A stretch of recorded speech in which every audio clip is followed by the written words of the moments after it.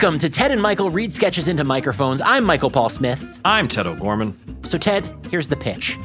It's a sketch where we're basically ourselves, but we host a comedy radio show during the 1940s. Gives us a chance to play with the humor that was popular during that era and do some old-timey voices, kind of like the Martin and Lewis inspired sketch from last season. The 40s? When in the 40s specifically? I don't know. I didn't think that was super important. Let's call it 44. Well, you'll be hosting that show by yourself. Why? I'll be in Europe fighting the Nazis. You may be okay not defending your country, not me. I bleed red, white, and blue. Presumably you paid a draft board doctor to classify you 4F. Typical. You were probably running around your house sanding it down to pinup girls while I was in parachute school. After all, why would you want to disrupt your lavish radio star lifestyle to risk life and limb to serve Uncle Sam? Oh, and I'm just now remembering that your grandfather was German. What's wrong, Mike? Can't go against the Fatherland in case they win? Hedging your bets by not picking a side, huh? Let me tell you something. The only good crowd is on my hot dog while I'm watching Joltin' Joe DiMaggio hit one at a Yankee Stadium. Well, okay. DiMaggio wasn't really a home run hitter, but you know what? Those are some things to think about. How about we change it to 49? 49? Yeah, I can do 49. That's a completely different story. Except I'll still be hosting alone. Why, Mikey, the war was over by 49. I'm back stateside, baby. Sadly, Ted, you died. You're saying I died during the war? No, you never even saw combat. You worked as a mess hall dishwasher. Came back without a scratch. You died breaking your neck in a violent fall down the subway stairs after your old radio partner intentionally pushed you and then paid a cop to say the stairs were icy and it was an act of God. So 44, you said? That works. I can do 44. That's what I thought.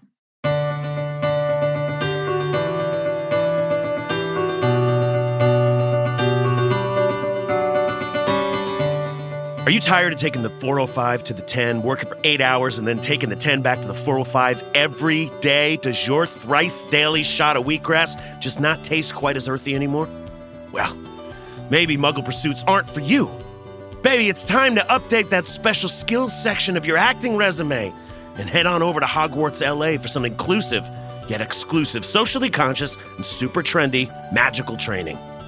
At Hogwarts LA, once you pass your broom class, you'll never have to wait in traffic again. You can just fly over all those stupid muggles with glee. And guess what? Our brooms are emission-free. You'll get to your destination quickly and feel good about your role in healing our planet. My whole life, I wanted to be the next great extreme sports athlete. My adrenaline chasing ended when my chute didn't open and I splashed down in the Santa Clara River. My spine was shattered. My skull made a popping sound, and part of my brain leaked out of my ear. But thanks to the Hogwarts Infirmary, they regrew my bones. Then they took pity on me and let me stay on as a house elf. Buddy boy, at Hogwarts, your headshots move. It's like having a second reel, which is great because most of my clients don't even have a first fucking reel. I love all my professors here at Hogwarts LA, except for Professor Larry David. He's always prowling the halls and correcting people's etiquette with his unwritten rules. One time he caught me drawing at my desk, and he made me sit in detention for like 5 hours, writing, "I will respect wood," over and over. My magic quill ran out. Pretty bad. Bald asshole. I wasn't sure if Hogwarts LA was for me. Then I toured the campus. Tupac's ghost lives in the upstairs bathroom. When he's not on tour, that is. I saw him live in 2011. I thought it was a hologram. It was not. I went to Hogwarts LA to see if any of the Halls of Wisdom and Prophecy could tell me what Steve Guttenberg is up to. I still haven't found out. Do you guys know? I went to Hogwarts, and I got sorted. And I got sorted. And I got sorted. And I got sorted. Get sorted for life. Yep.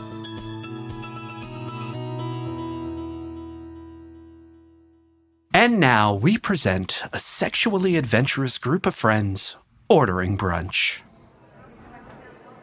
Ooh, I will have 2 eggs, over easy, home fries, no toast, bacon. Crispy, but please not burnt. And I know that's a fine line, but your best effort will be fine.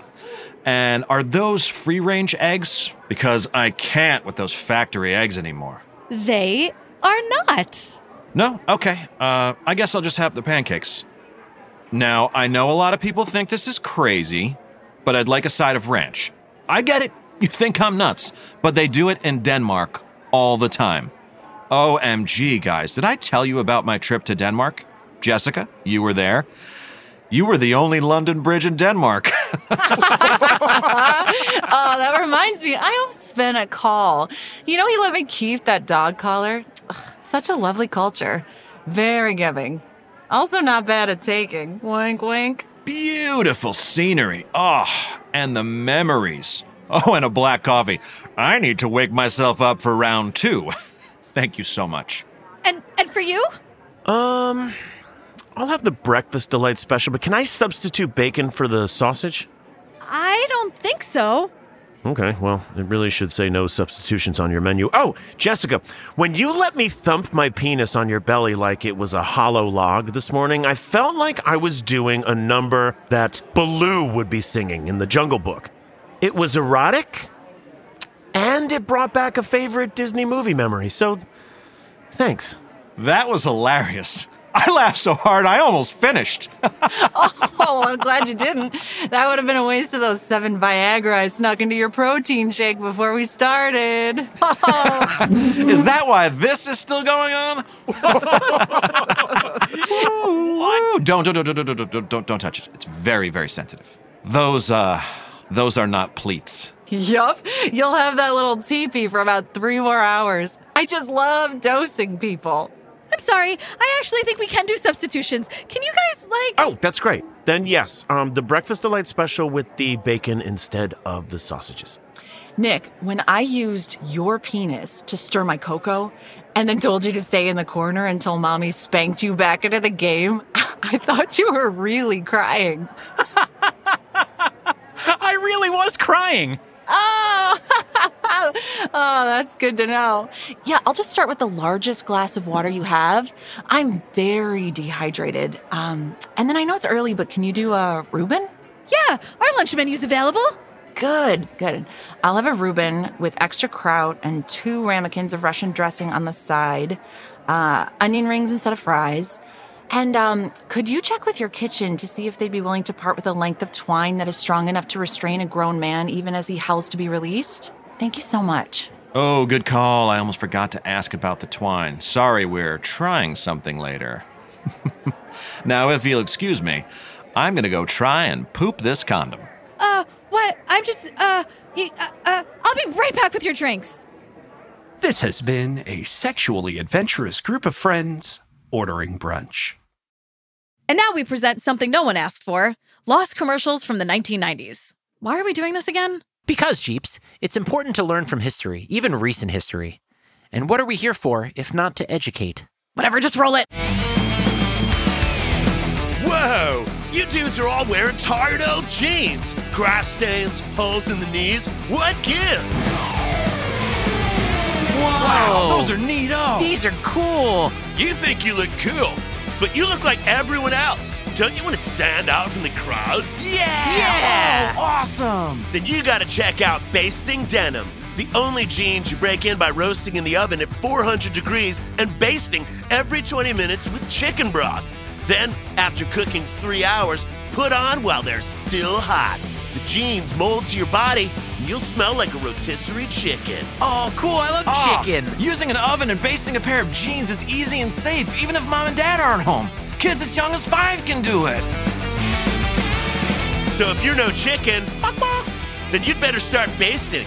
Basting Denim, the only jeans you cook hot to look cool.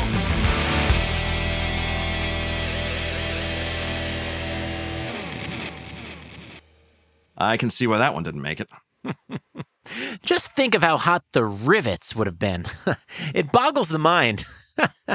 And yet, in 1997, I bought a pair. Wow. All the kids I knew that got basting denim either died or lived out the last of their severely burned days in insane asylums and could never smell chicken again without clawing at their horribly scarred thighs. Yep. So many of us 90s kids lost friends to basting denim. They smelled great, they looked great in the commercial, but trying on 400-degree jeans that have been diligently basted with chicken broth every 20 minutes for 3 hours isn't safe. And of course we know that now, but we didn't know it at the time. During the 90s, there was absolutely no way of knowing that putting normal jeans in a 400-degree oven and soaking them in hot chicken broth through rigorous basting would be dangerous. So how'd you survive and not go mad? Oh, I used a crock pot, Ted, and I set it to low. That way there was no basting. My jeans braised slowly over an 8-hour period. And that freed up junior high me for a torrent of masturbation. I mean, I really whittled it down. And then after 8 hours, when I awoke from my post-self-coital nap, the crock pot had turned itself to a keep warm setting, thereby allowing the pants to rest and cool slightly. So when I finally did try on my jeans, they were a cool 100 degrees. No burns for this guy. Yep, there he is, folks. The smartest guy I ever met. This has been Lost 90s Commercials. And again, all I ask is why?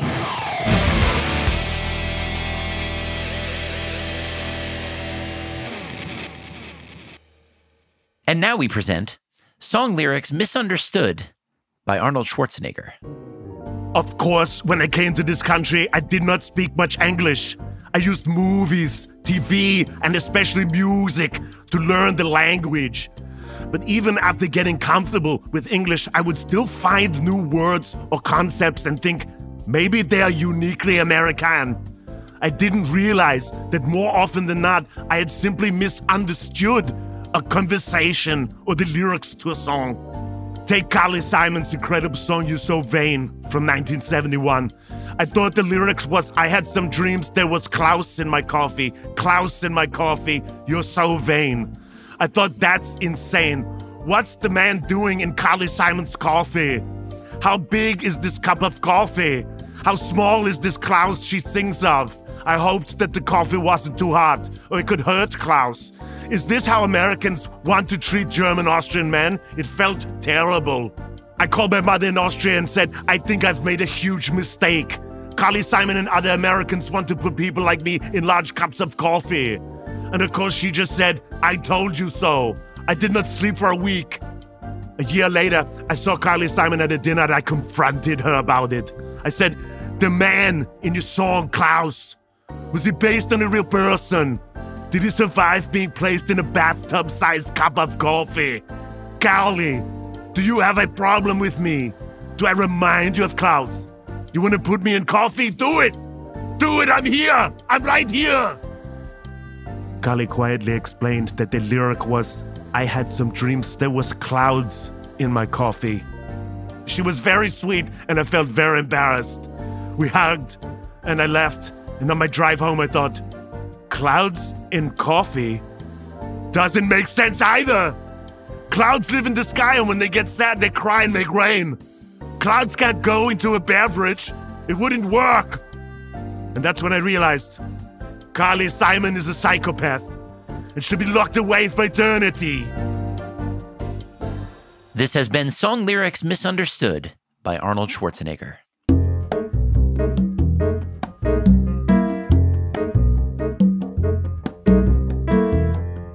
Ted, I hereby dedicate this episode to grappling hooks. Have a strong relationship with grappling hooks, do you, Mike? More than you'll ever know. I've hooked my grapple to so many tall buildings.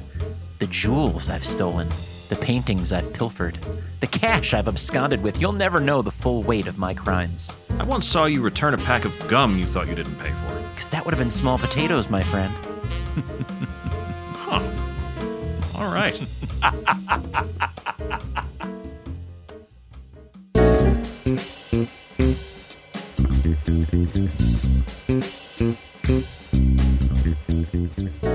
I'll be right back with your drinks.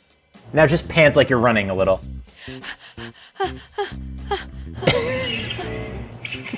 That sounds like she's turned on. I won't use that, but it's fine.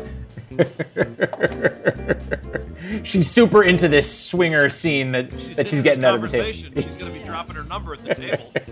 It's the big twist. Ted, you can definitely stop down on this one, G. That's a cut. Oh, that was confusing. So I thought Nick was going to be me. I'm the voiceover. Yeah. All right, yeah, sweet. I noticed that. Okay. Bad fictitious naming on my part. Seriously. Just went with the first one.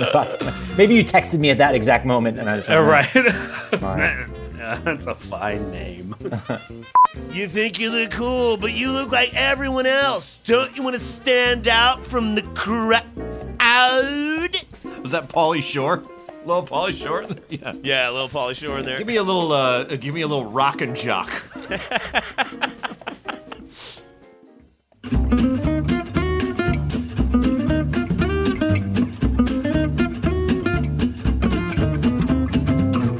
Ted and Michael Read Sketches into Microphones is written and directed by Michael Paul Smith and Ted O'Gorman, with some room for improv because Mike loves jazz and he's sad he never learned to play the trumpet. This season of the podcast was recorded by Chelsea Cohen, with editing, mixing, and sound design by Tom Kelly at Clean Cut Audio. This season was also produced in association with our dear friends over at Mischief Media. And I'm Jillian Pensavalli, your executive producer. You can find full credits, including all of our incredible voice talent, plus episodes, transcripts, and more at tedandmichael.com. Subscribe wherever you get your podcasts, and we'd really appreciate it if you can rate and review the show on Apple Podcasts. Those reviews help a lot. And look, I know there are two straight white guys with a podcast, but they're two of the good ones. So can you do us a solid? Thanks. Follow the guys on Instagram at Ted and Michael Podcast and individually at Ted_O'Gorman and at NPSmithNYC. You can also find Mike on TikTok at the same handle. For feedback of all kinds, use tedandmichael@gmail.com. Thanks again for listening, and stay weird, friends.